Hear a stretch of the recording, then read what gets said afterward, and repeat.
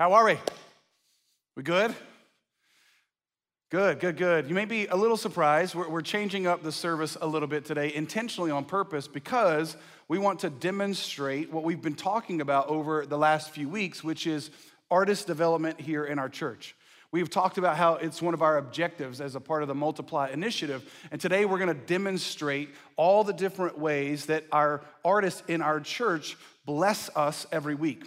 And we've been looking at the story of David in 1 Samuel chapter 16. So if you've got a Bible, you can go ahead and turn there. We're actually going to be in chapter 17 this week. And we've talked about so far how God discovered him and then developed him. And today we're going to see how now David is demonstrating his faith with the skills and abilities that God has given him. Now in chapter 17 is the story, famous story of David fighting Goliath. And I don't have time to get into all of it, but I'm just going to hit the highlights of it to show us how we can demonstrate the gifts and abilities God has given us to literally push back darkness in the world. All right? So 1 Samuel chapter 17, we're going to start in verse 23. It says this: As he, this David, talked with them, that's his brothers, behold, the champion, the Philistine of Gath, Goliath by name, came out of the ranks of the Philistines and spoke the same words as before. He had been defying the God of Israel, defying all the people. And then I love this line, and it says, and David heard him. Oh no. David heard Goliath talking smack about his God. I love that line because Goliath had been talking for 40 days. He'd been coming out, defying God, talking against the nation of Israel, saying, bring out your best warrior and we'll fight.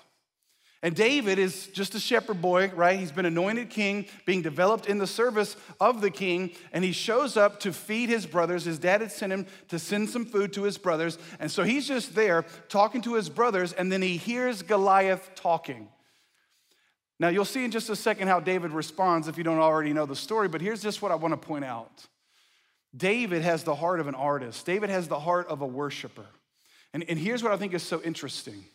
The heart of a worshiper, the heart of an artist whose heart is full of faith is to be feared. No one feared David at this point, but they're going to fear him afterwards because he has a heart full of faith. Now the story continues. David is sent to Saul because he said he wants to fight this Philistine. And listen to what he says to Saul, verse 32. And David said to Saul, let no man's heart fail because of him. Your servant will go and fight with this Philistine. Verse 33. And Saul said to David, you are not able to go against this Philistine to fight with him, for you are but a youth. See, David's heart is full of faith, and he is saying to the king, he's saying to everybody else, you don't have to worry, because my heart, full of faith, your heart may be full of fear, but I'm going to go fight this Philistine. And Saul says back to him, the natural thing that most of us think, and the natural thing that the world says back to most of us when we stand up with a heart full of faith. Saul says back to him, you're not able to do this. You are but a youth. The reason why I want to point that out is because when you have a heart full of faith and you know that God has given you the assignment and the skills to do something, naturally the world around you is going to say, you're not able to do that. In fact, I think the devil uses those around us sometimes, and he may speak directly to us to say to us, you're not able to do that. You are but a, and you fill in the blank. You're but a woman. How can you do that? You're but a man. How can you do that? You're but, a kid. You're but a child. You're just a servant. You're just a low level. Who in the world are you to do that? And so often in those moments, right before the crucial victories that we're going to experience in our lives, we give in to the lies that we're not able to do it. And I love how David doesn't even respond to that. David doesn't even deal with the fact that he's a youth or he's not able. Look at how David responds. Verse 37. And David said, the Lord who delivered me from the paw of the lion and from the paw of the bear will deliver me from the hand of this Philistine. And Saul said to David, go, and the Lord will be with you. I love David's response. He doesn't even get into it. Yeah, I'm not able. Yeah, I'm just a kid. No, he says, it ain't about me. It's about the Lord who's with me. Because the Lord has already delivered me. He's delivered me from tigers and bears, oh my, right? He's delivered me from all these other things in the past. And guess what, Saul? He's the same God. And so if he can deliver me from a bear, if he can deliver me from a lion, what makes you think he can't deliver me from this joker? Well, what makes you think he can't? It's the same God. And here's what I want to say to you. When God has given us an assignment, right, to go out with the skills and abilities that he has given us to advance the mission of God in the earth today, so often we get hit with, well, you're not able to do that. Who are you? And our response is, listen, it's the same God. I want you to read the stories of the Bible and realize we worship the same God that David worshiped. And so David was convinced. Again, I told you, an artist whose heart is full of faith is to be feared. Why? Because of who his God is. Now look at this, verse 38. It says, then Saul clothed David with his armor. He put a helmet of bronze on his head and clothed him with a coat of mail. And David strapped his sword over his armor. And he tried in vain to go, for he had not tested them. Then David said to Saul, I cannot go with these, for I have not tested them. So David put them off. Now listen to this, verse 40. Then he took his staff in his hand and chose 5 smooth stones from the brook and put them in his shepherd's pouch. His sling was in his hand, and he approached the Philistine. Here's another principle I think is so important when it comes to those that God wants to discover and develop. You have to take what God has put in your hands and use those with faith. David couldn't use an armor that wasn't fitted for him. It was fitted for Saul. It wasn't fitted for David. It was fitted for Saul. Now, when Saul thinks this is how you go into battle, you go in with armor, you go in with the sword. David says, no, I haven't tested that. I don't know if I'm any good with that. I do know what I am good with. I'm good with a sling, and I'm good with some stones. And this is so important, especially when it comes to creativity, especially when it comes to expressing worship. And we talked about this even at the beginning of the series, that each generation has to fit on the armor, has to fit into their hands the things that God has equipped them with, not what he's equipped other people with. And so often you and I focus on the armor or the sword or the weapons that other people have, and we miss what God has put in our hands. And here's the point. God has put things in your hands. He has given you skills. He has given you abilities. He has given you gifts by his Spirit, and he wants you to use those. And so it's not so much about what's in your hand. It's about the God who gave you that gift, and he'll be with you when you use those hands. But I love that David understood a principle. Listen, I can't fight with things that God didn't fit for me.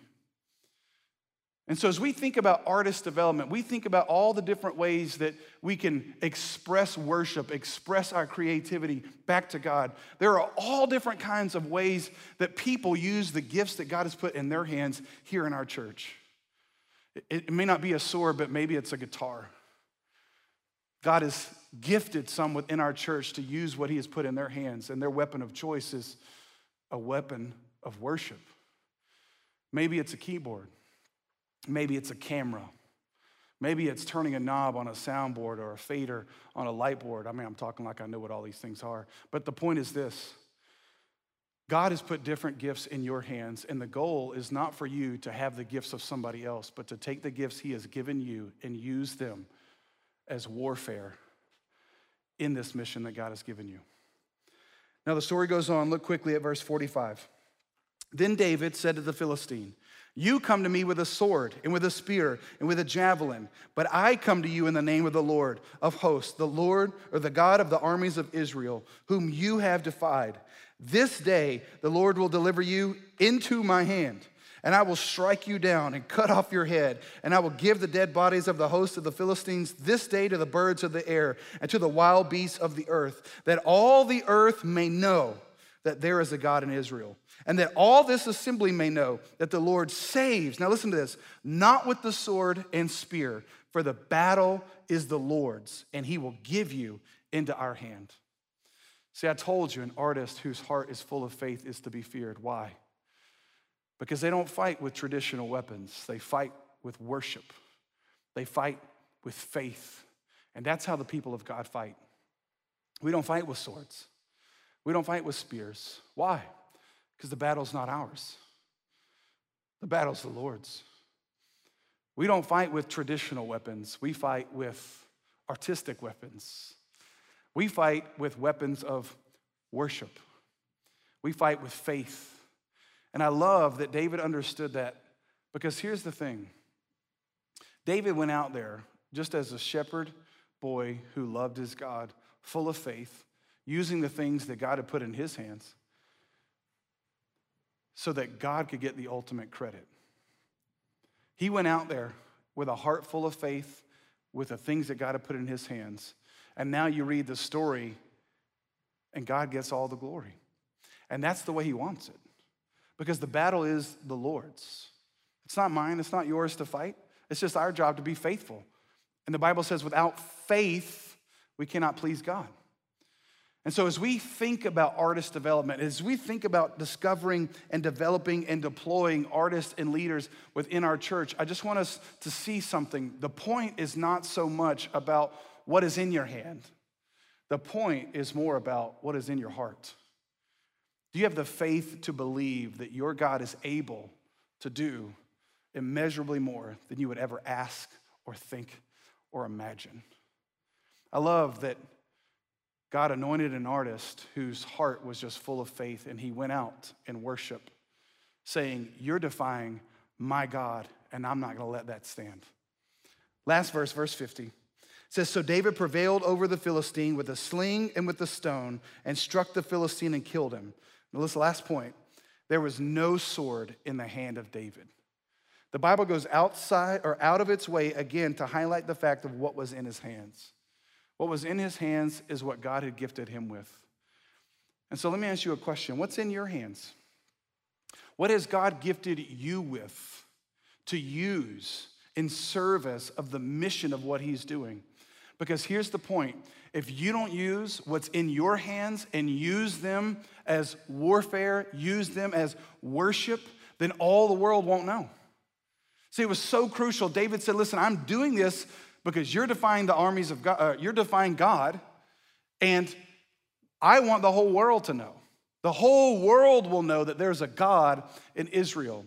See, when you and I take the things that God has given us, the skills and abilities and gifts that he's given us, mine are different than yours are different than the person next to you, but God has given them to you, and he wants you to use them to push back darkness, literally, so that all the world will know that there's a God. There's a God. And so you and I have the unique opportunity to use the things that God has given us in our hands. And today, we want to highlight some of the different ways that the artists in our church are using what God has put in their hands so that all the world will know. You guys check this out.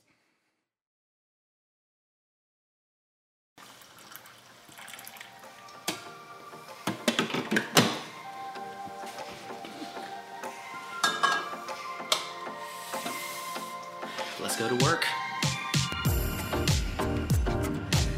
It is 6 o'clock in the morning, and we are on our way to Pickens County High School. So here we are, 6:15 in the morning. You can see this auditorium behind me. We've got to convert this school building into a multi-site church campus.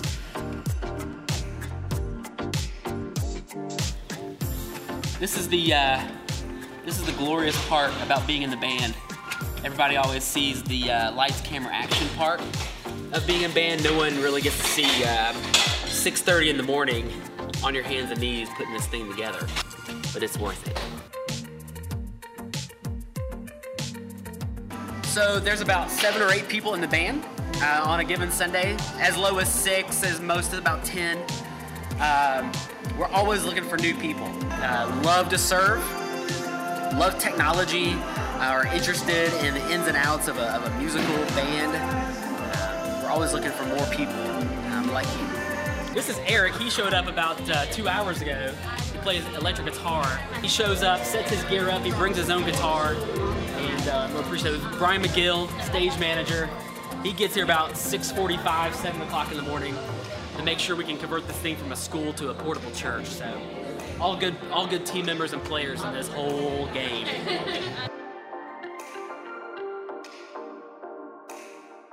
So what's happening now, because we're a multi-site church, multi-campus church, this is live from the 9:45 service in Canton. So we're able to do the 9:45 service, we're able to stream, and then also the 11:15. So it's unique to both services here in Jasper as well, which is really neat. In case Jason says something different or does something that people can reference back to which service, it's the same thing that happens in Jasper. Hey church, my name's Zach. I'm the creative director here at Rev, and as we're going through our Works of Art series, we just wanted to show you kind of all that happens on a Sunday from an artist standpoint. So I'm going to show you kind of behind the scenes of how we do it. Jason's preaching right now, and so as we're going, just follow me. So here's our video room. Production team's back here. There at the console is Keon. He's in charge of our videos, all the cameras on Sundays, what you see on the screens. He coordinates all of that. It all happens right here. So it's a lot of TVs in there, for sure. So here's our lighting booth. This is where all the lights happen. All right, so this is Kiki. She's part of our production team doing lighting today. Tell me a little bit about what lights mean for Revolution. Well, lights have actually been a really big part of my worship experience for a long time, but man, controlling this rig and getting the feel for the room right, it really helps with creating that environment that Pastor Jason has talked about that worship creates. Really on Sunday mornings, I just press one button. But man, that one button is so powerful, and it's really cool to watch the entire room and the entire feel of that worship just change and grow and build with these lights. And it's one of my favorite things to do, to be here and to worship Jesus by pressing a button. It's really cool. Okay, we're here in the sound booth in between services. It's called front of house, really. This is Brian. He's doing sound today. Tell me a little bit about what you do on Sunday. On Sundays, I get the privilege to just kind of step back and get out of the way, and hopefully we're doing a good enough job that we're helping lead people. So everything from the band to speaking mics and everything, going to the live stream and other campuses is funneling through here. So big responsibility, but a fun one. So this is the band hangout area. About to start service, and everybody just kind of goes until then. And then we'll pray, and then we'll go on stage and lead worship. Thank you so much for this opportunity. We love you so much. In your name, amen. Amen. All right, let's do it. 30 seconds.